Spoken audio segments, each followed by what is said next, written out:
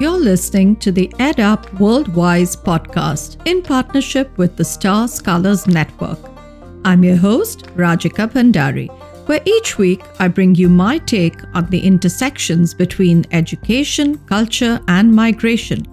This podcast is inspired by my recent book, America Calling: A Foreign Student in a Country of Possibility, which reveals how education connects the world. Conversations about why education is important in opening our hearts and minds to the world have never been more important, as countries and individuals have increasingly turned inwards and away from each other. So join me each week as we go behind the scenes for illuminating and deeply personal conversations with diverse global voices, international students, international education experts, migrants and immigrants, authors and artists, as we explore the varied ways in which the world connects through education. We often talk about the many different ways in which to empower girls and women around the world. More education, better health, better nutrition, voting rights. But what if the future of women could be changed by something as technical and seemingly basic like coding or computer programming? This is exactly the solution that my guest Fereshteh Forough came up with as she struggled with her own experiences of growing up as an Afghani refugee in Iran. When Fereshteh became an accidental and somewhat reluctant computer science student, she came to realize that the key to empowering Afghani women perhaps lay in technology, helping them learn and become financially independent, one keystroke at a time. Through her work and her organization, Code to Inspire, Fereshteh is an inspiration and global ambassador for girls and women all over the world. In this conversation, she and I talk about her early experiences of becoming a refugee in Iran, why access to education matters, how her own education in Afghanistan and being an international student in Germany shaped her vision to establish a coding school for women in Afghanistan, and why financial independence matters for women.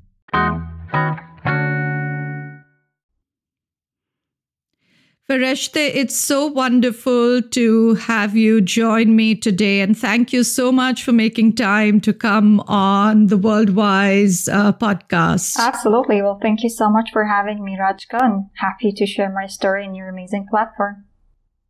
Thank you so much. Now, I want to start with a quote that you often use in your work. And you quote the Persian poet Rumi, who has said that where there is ruin, there is hope for a treasure. So let me say that again. Where there is ruin, there is hope for a treasure. So what do these words mean to you? Yes, well, you know what? When we talk about Afghanistan, based on my personal experience, people tend to kind of think about Afghanistan as a ruined land and, with a great image at the top of their head. And it's kind of I guess, difficult for people to think about good stories about Afghanistan. And I think that's something that I want to change. That narrative of Afghanistan being a ruined land and, women are always, oppressed or they don't exercise some of the things that, other women around the world do. So certainly for me, being born as a refugee who grew up, her entire life dealing with discriminations, forced to hide my identity, war and conflict and ruin, have a different meaning. And of course, right now, looking at Afghanistan and the situation that's happening for women, it made me to think more about this and saying that even in the ruins, you can find something that is valuable to you. And to me, the girls in Afghanistan are treasures, and investing in their future through technology education, providing them enough resources is where ruins have meaning and value. So it always stays very close to me. And I think that's something that keeps me hopeful to move forward, even in the darkest time that we're experiencing now with what's happening on the ground in Afghanistan for girls and women. Mm-hmm. Mm-hmm. Yeah, and with what you started with saying, what you started out with is so true, that there are so many stereotypical and limited narratives of certain countries, particularly in the West, and yet when we look at the part of the world that you come from and the countries that you've spent your life in Afghanistan and Iran, in many ways, if we look back historically, these have been ancient countries that have had so many advancements over history, and yet we tend to forget that because we tend to focus just on sort of the more recent history of those countries. So.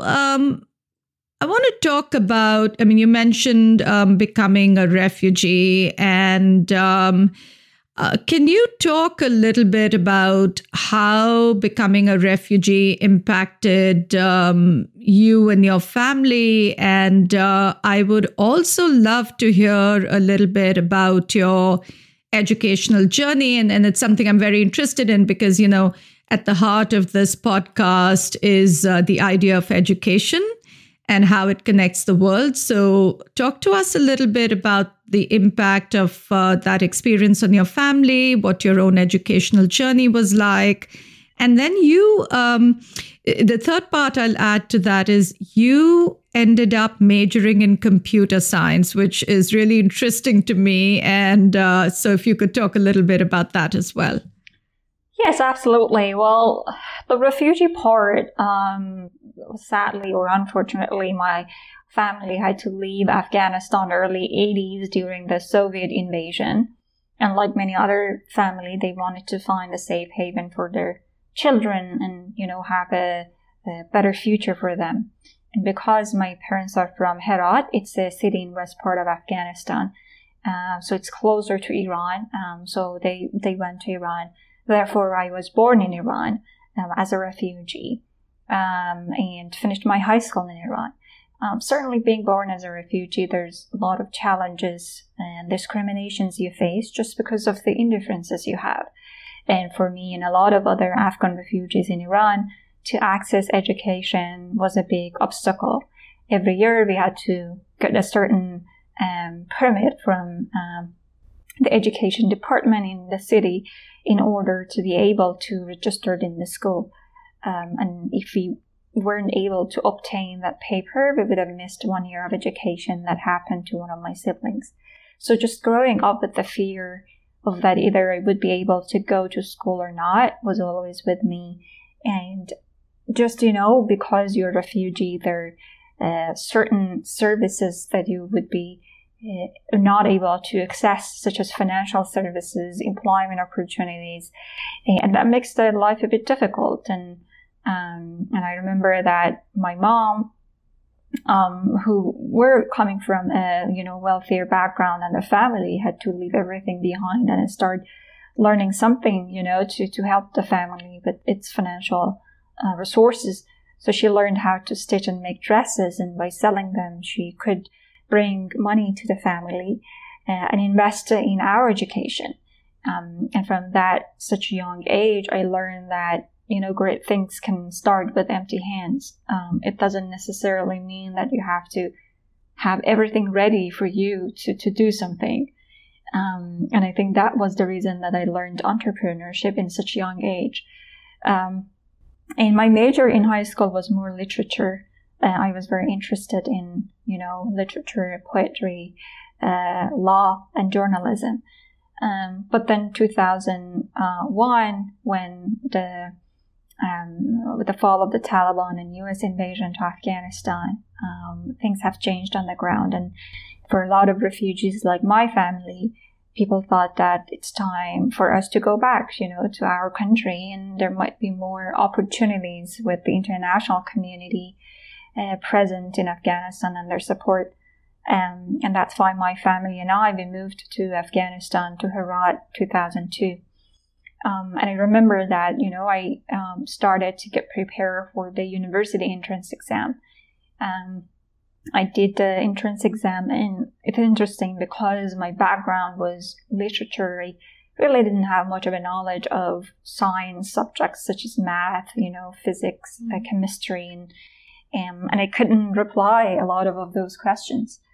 But for some reason, I think the system picked computer science for me and matched my score, which was a little bit, I wasn't very happy about that decision, because I was like, I don't know math, I'm upset.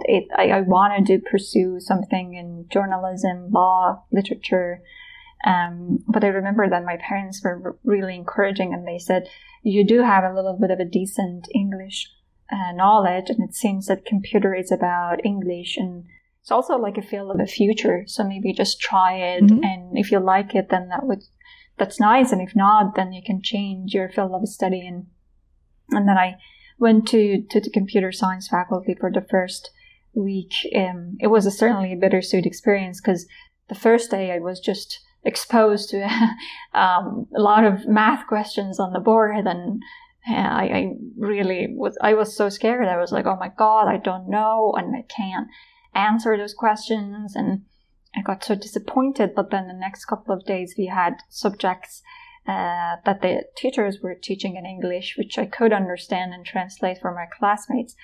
And a lot of them were around, introduction to programming, algorithm, problem solving. And I really liked it. I think I like the creativity and the problem-solving aspects of it. It's like a puzzle, you have a problem and you try to find a solution for it. And I think that was the reason for me to kind of compromise with math and then continue my education, and then later on finish my bachelor in computer science in Herat University, and later receive a scholarship and go to Germany and get my master's in computer science from the Technical University of Berlin. That's a fascinating story. And I think you described that so beautifully, because that's exactly it, right? About fields like computer science, that there's a real creativity to it, but there's also a certain precision that can be very satisfying. And I think you sort of described that just right. So in many ways, you were an accidental computer science student, and then here you are, fast forward, teaching coding to young women. But we'll get to that in a minute. But it's a really, really, really fascinating story. And before we move on, a quick question that I'm curious about. So you joined this class, you enroll in this degree in computer science at Herat University. I'm just curious, were you the only woman in your class, or how many women were there? Because I'm always interested in, which I know I'm sure is a issue close to your heart as well, and sort of how many women are in the STEM field. So I'm just curious, how many women were there?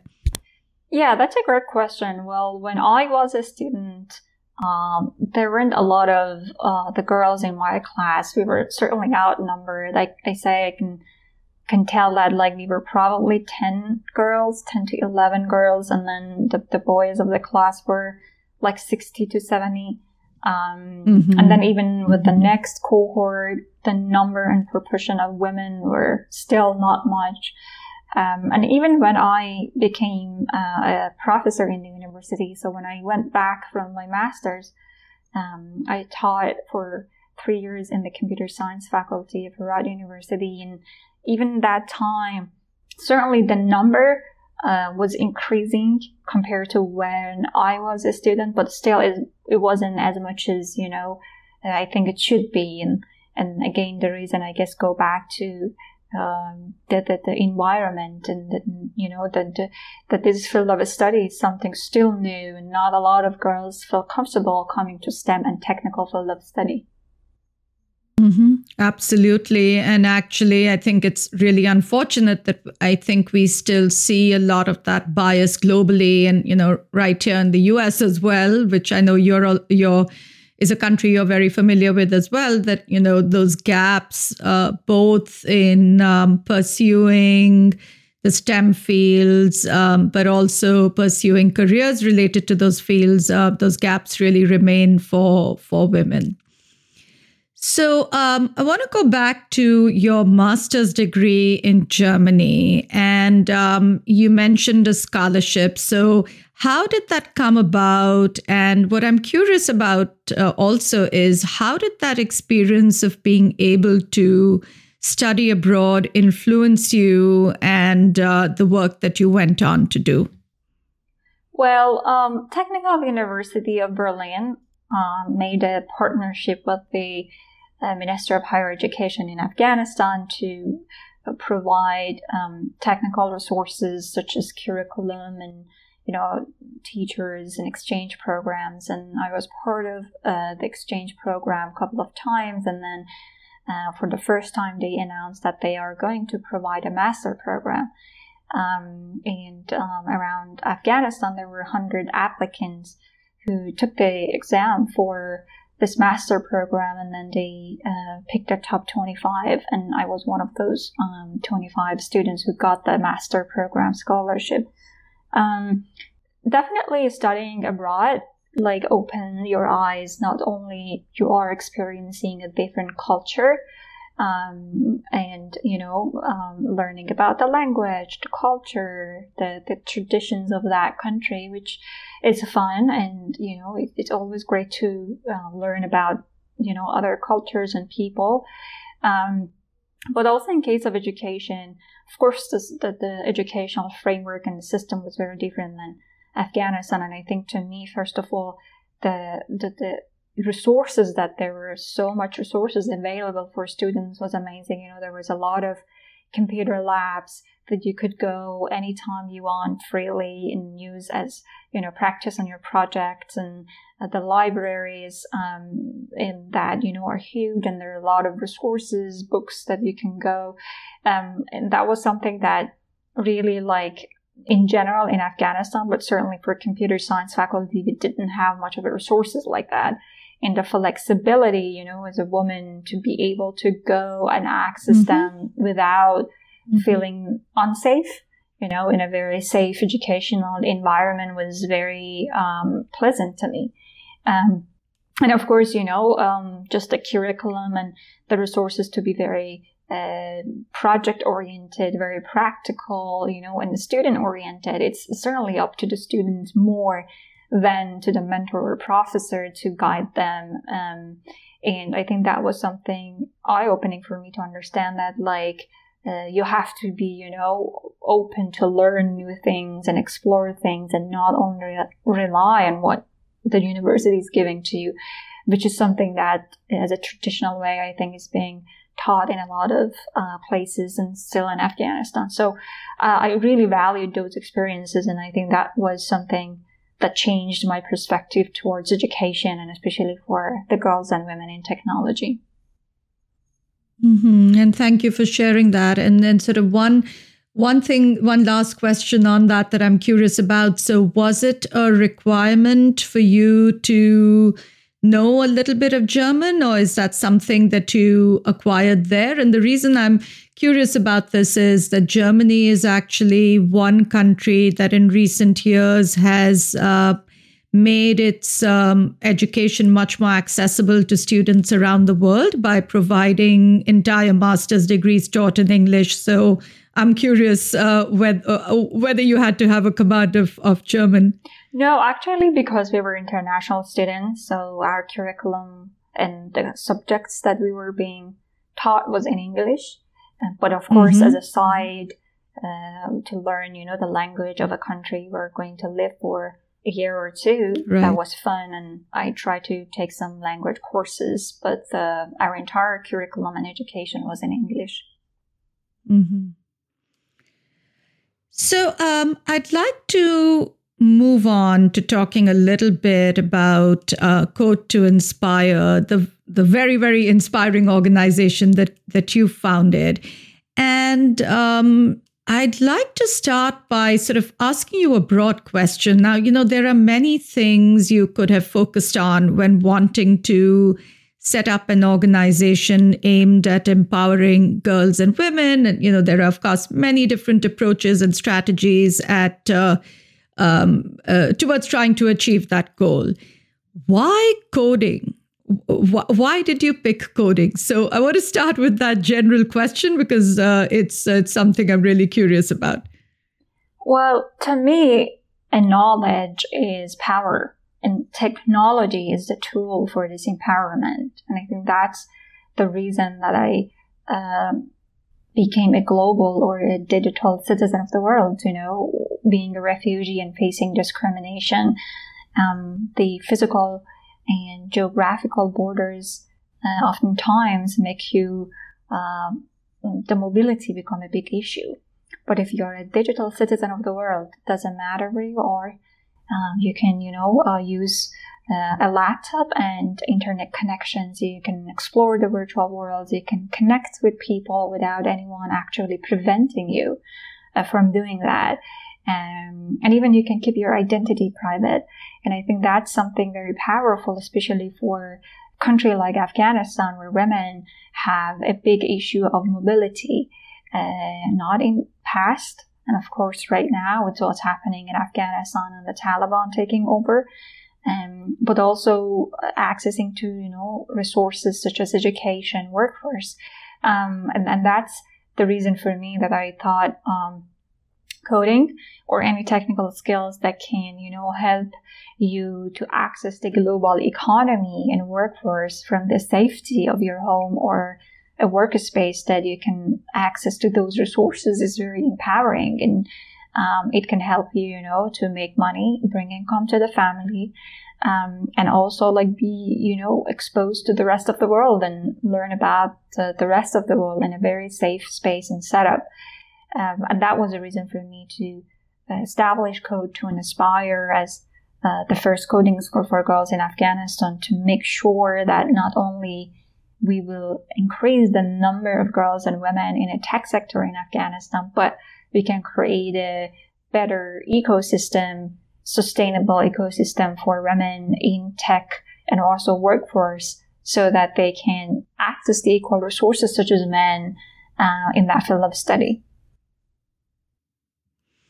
And you're so right. I love the way you framed it, that, knowledge is power, and that on top of that, technology is what sort of enables a much, much broader access. And as I sort of think about these sorts of models, the one here in the US, which I'm sure you're very familiar with, of course, is Girls Who Code, which is also a program focused on introducing coding to women is really a pathway into expanding the numbers of girls and women in science and STEM fields. So can you describe the Code to Inspire model for our listeners? Yes. Well, Code to Inspire is a one-year educational after-school program. We have one location as of now in Herat, Afghanistan, and we've opened the first coding school in November 2015. And since then, we've educated more than 350 students in our coding and graphic design classes. And the age range of our students are mainly 18 to 25 years old. The curriculum that we offer as of now is focused on web development, web design, like WordPress, and then front-end, back-end, full stack, mobile app, which we use Flutter framework, cryptocurrency, blockchain, smart contracts, graphic design, and then the game, which we use both Unity and Unreal Engine. So it's certainly different technical skills, and the classes are being taught in person.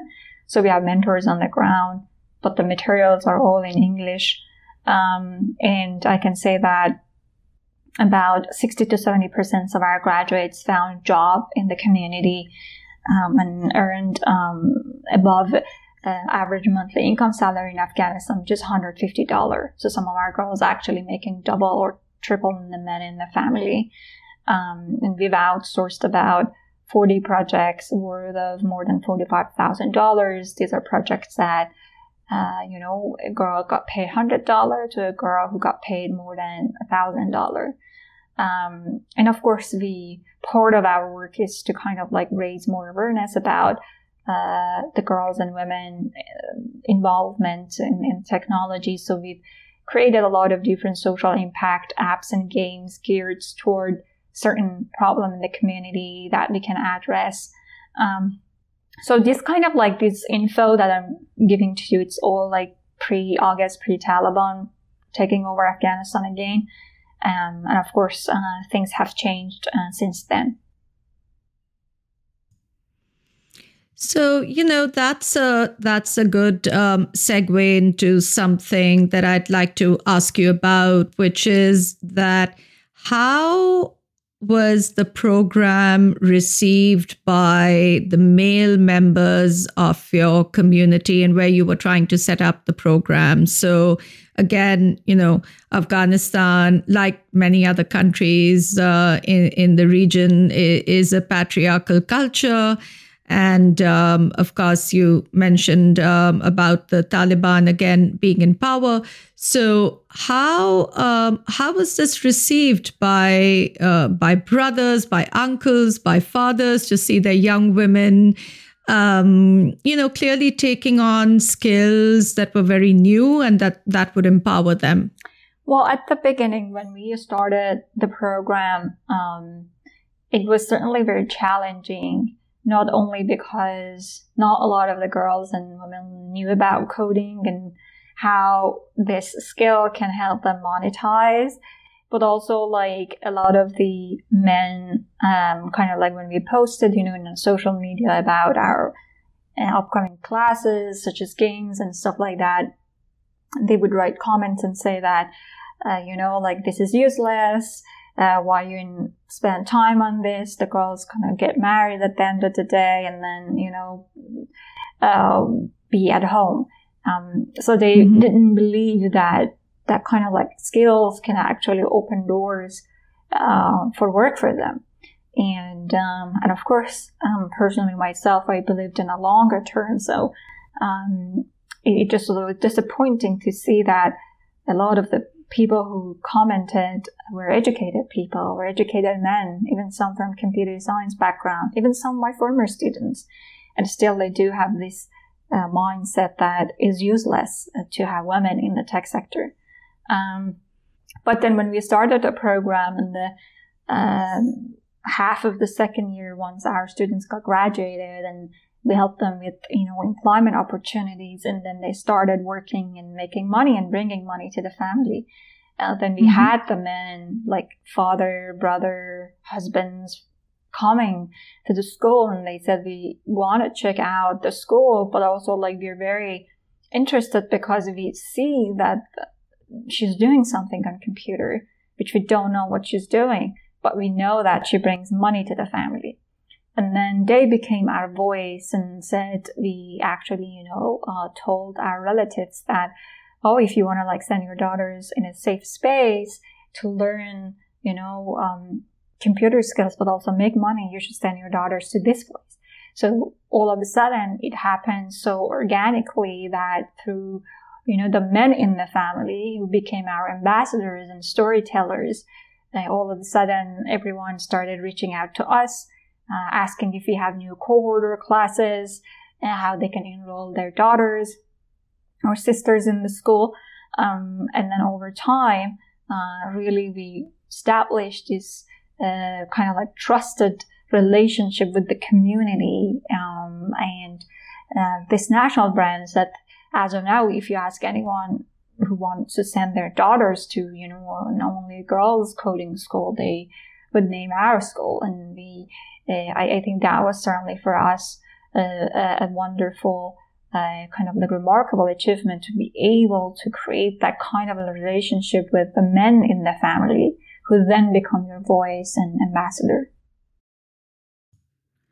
And that's really, really powerful, I think, because that's what's going to ultimately lead to change, right? And sustained change, because it's not just about lifting up the girls and women, but it's everybody around them also changing their minds and mindsets about these issues. And it sounds like that's exactly what the program has managed to accomplish.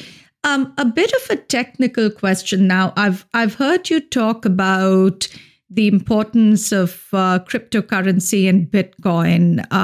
And can you talk a little bit more about this in the context of Code to Inspire and why this is so important for the organization?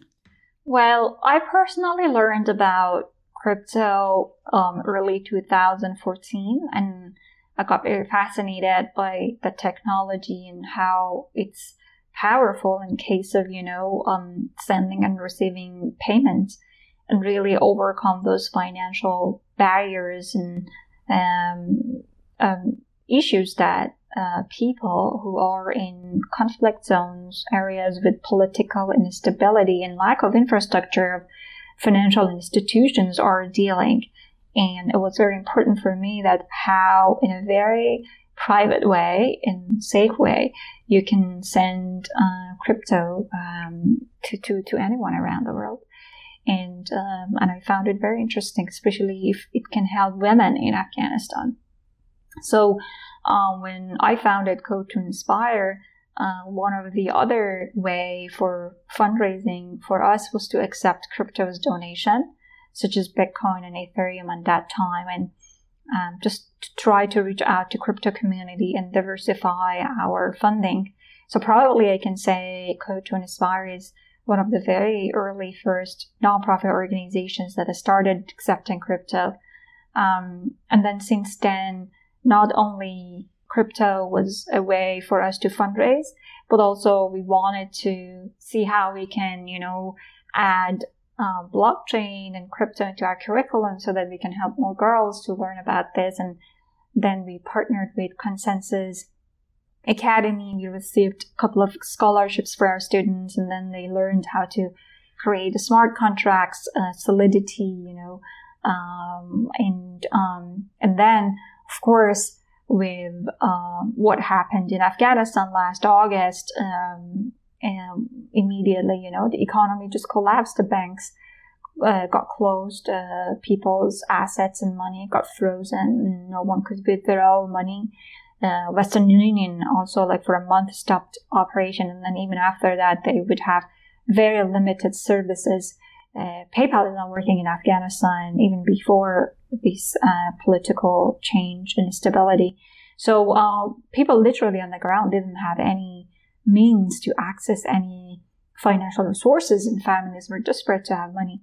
And with crypto and our knowledge, we were able to actually send crypto to our team in Herat, not only in case of to cover and help with some humanitarian aids to our team and staff and our girls, but also be able to continue our operation and pay our students remote work through crypto, which they would be able to cash it out at the end, was a huge step during that time. And I think that was certainly what, the notion of crypto is to enable people who are living in an area that suffer from sanctions, political instability, dictatorship, to be able to have power over their finances. And that's what we've done so far. Mm-hmm, mm-hmm. And can you, just to take that a little bit further, I know you've touched upon it a couple of times, but can you comment briefly on what's happening now with the program and how things are on the ground with the Taliban being in power again? Yes, well, since last August, the Taliban started attacking Herat, so we closed the school for the safety of staff and kind of paused our operation. August and September, really, it was about more make sure that our families, staff, and their family and our students are safe and they do access to resources such as medical resources on the ground. And then early October, we thought that, okay, how we can, restart our classes. And our school actually has been closed since then until now. And we are working, to renew our work permit and be able to reopen the school. But then we shifted our entire curriculum online using Google Classroom. And then we gave laptops and purchased internet monthly packages for our students in order to be able to continue their classes from home. And I can say that we were able to at least bring 70 to 80% of our girls back on the track with their online classes. Daily exercises, videos, mentorship, and Q&A questions. So we do that. Although,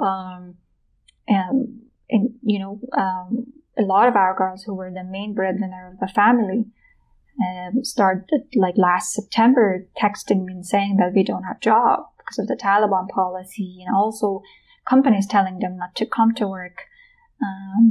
They didn't have any way of, bringing money to the family.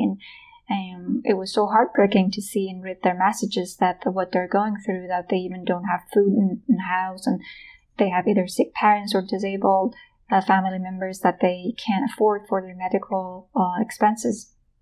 So what we did some internal fundraising to identify 100 families of our students to pay for the cash assistance to cover for rent, food, medical expenses, and etc. And then we partnered with the Binance charity, and through Binance charity, actually, we helped all the girls to create a BUSD wallet, which is a Binance stablecoin pegged to dollar through Trust Wallet. And then Binance would directly send cash assistance funds to them, and then they would go to the exchange people that are trusted and we know them to get cash for 3 months. So that was like a very eye-opening experience for our girls to see how easily they can receive cash assistance in such a private and safe way to pay for expenses. So as of now, that's kind of like the status of the school. Although we hope that we can reopen the school sometime soon. And we are actually working on a kind of like a much bigger online platform to scale the program, not only for education, but also for employment opportunities. Well, we certainly wish you all the best as you get things up and running again. And so this is a good time to talk about funding. And I know you touched on it already. And if funders were listening to this, what would be your wish list? What would you want them to know on why they should support Code to Inspire and what your needs are? And I should say that we'll include all the links and everything in the show notes so that those who do want to support the organization can. But what would be your message to funders? Well, you know what? As I said, the girls in Afghanistan are talented. They are the same and good coders as any coders in other parts of the world. So you should feel pity about them by giving them job. You should think that they are good coders and, they deserve to have that job. And that's what I'm trying to do, to create a much more sustainable pipeline of workforce for the girls. If anyone is interested to support us, there's certainly a lot of ways, either in a monetary way of, donating to our cause. If their companies or any entity they work with have corporate social responsibility, we would like to be part of that and see how we can work with them. Resources such as laptops, internet are very crucial for us. And that's something that we are trying to get as much as we can, funding and resources to distribute to the girls so that they can access online education and workforce. But beside that, any, expertise resources, if they think that with their knowledge and expertise, they can help us to, build that online platform that we're working on, or, help us to create partnership with universities and companies for workforce or remote work, and reach out a bigger audience. We're happy to talk to them. So these are some of the areas that certainly we're looking for help and support to scale the program in the future. So really a range of ways in which people can support the organization. And it's not just about a monetary contribution, but it's also, like you said, about partnerships with universities and many other ways to really expand the impact of Code to Inspire. Now, Fereshteh, as we reach the end of our conversation, I want to come back to you. And you've, of course, talked about the huge impact that Code to Inspire has had on young women in Afghanistan. And as you mentioned, you've now served over 350 women. And I should also mention that you have won multiple awards for your groundbreaking work. But I want to bring the focus back to you, and if you wouldn't mind sharing, you were very young when you founded Code to Inspire, right? How old were you? I'm probably in my mid-20s, or yes. Yeah. So it's been 7 years since then, and I'm curious, how has the journey affected you personally and professionally, and especially as a woman? And has it changed what you believe about yourself, your community, and the world? That's a great question. I think it was a very eye-opening experience, and very humbling experience. Just the fact that I had an idea on the paper at the beginning, and I had this vision with what I wanted to achieve with Code to Inspire. And then started reaching out to people, and, at the beginning, hearing a lot of rejections and people not interested to help because that was only an idea on the paper, right? And they wanted to see something that it's working. And they would tell me, come back to us when you have the school, when things are working. So it's definitely difficult when you want to start something from scratch, because you do need the cheerleaders, some people who can stand with you and, guide you and believe in you. And I think that's what comes when you have a personal network, people who know you for a long time, who believe in you, who know your personality and can come on board. And that's how I tapped into my very, close connections and friends and people that they know about me and my work, and started talking about Code to Inspire and ask for their help and expertise. But then on the other hand, I did a lot of cold call and reach out, and used LinkedIn, for example, as a platform to look for, expertise in people that I didn't have that knowledge to, incorporate my organization. I needed a legal person.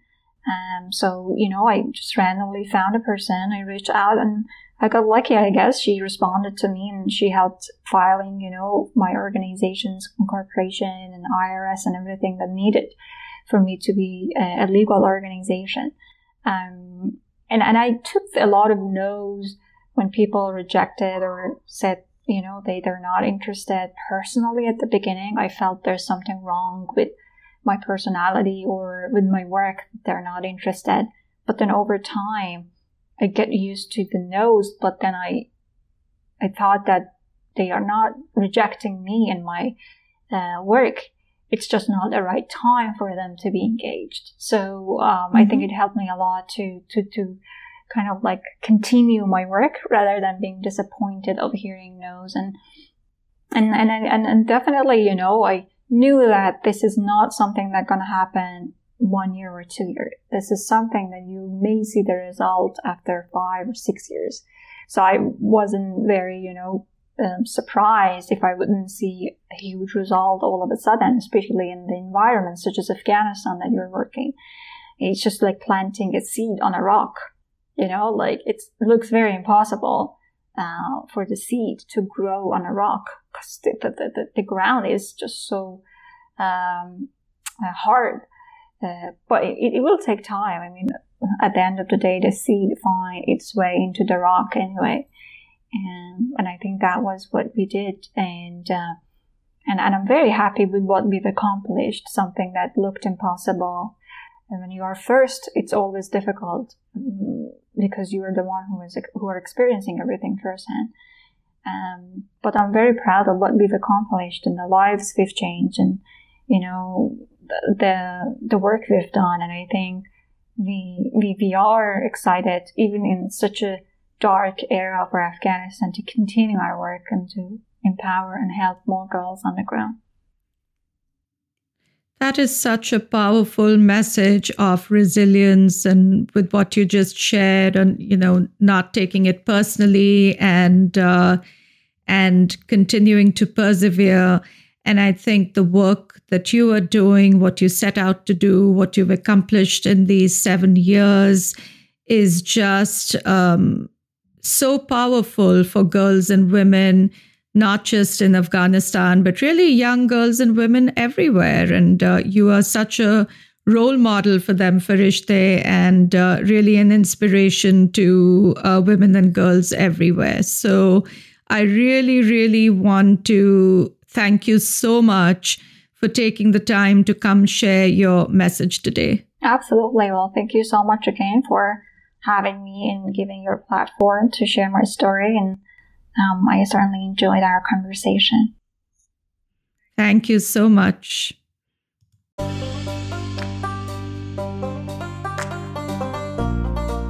Thanks so much for listening. I hope you've been enjoying and recommending the show. I'm your host, Rajika Bhandari. As always, please like us, follow us, and most importantly, subscribe to the show wherever you get your podcasts. All information about the show and show notes are available on my website at www.rajikabhandari.com/podcast. And if you'd like to delve more into the sorts of themes we talk about on this show, be sure to get a copy of my new book, America Calling, a Foreign Student in a Country of Possibility. Available wherever books are sold and through my website, and also subscribe to my newsletter. See you next week when I will be back with another conversation about how education helps open our hearts and minds to the world.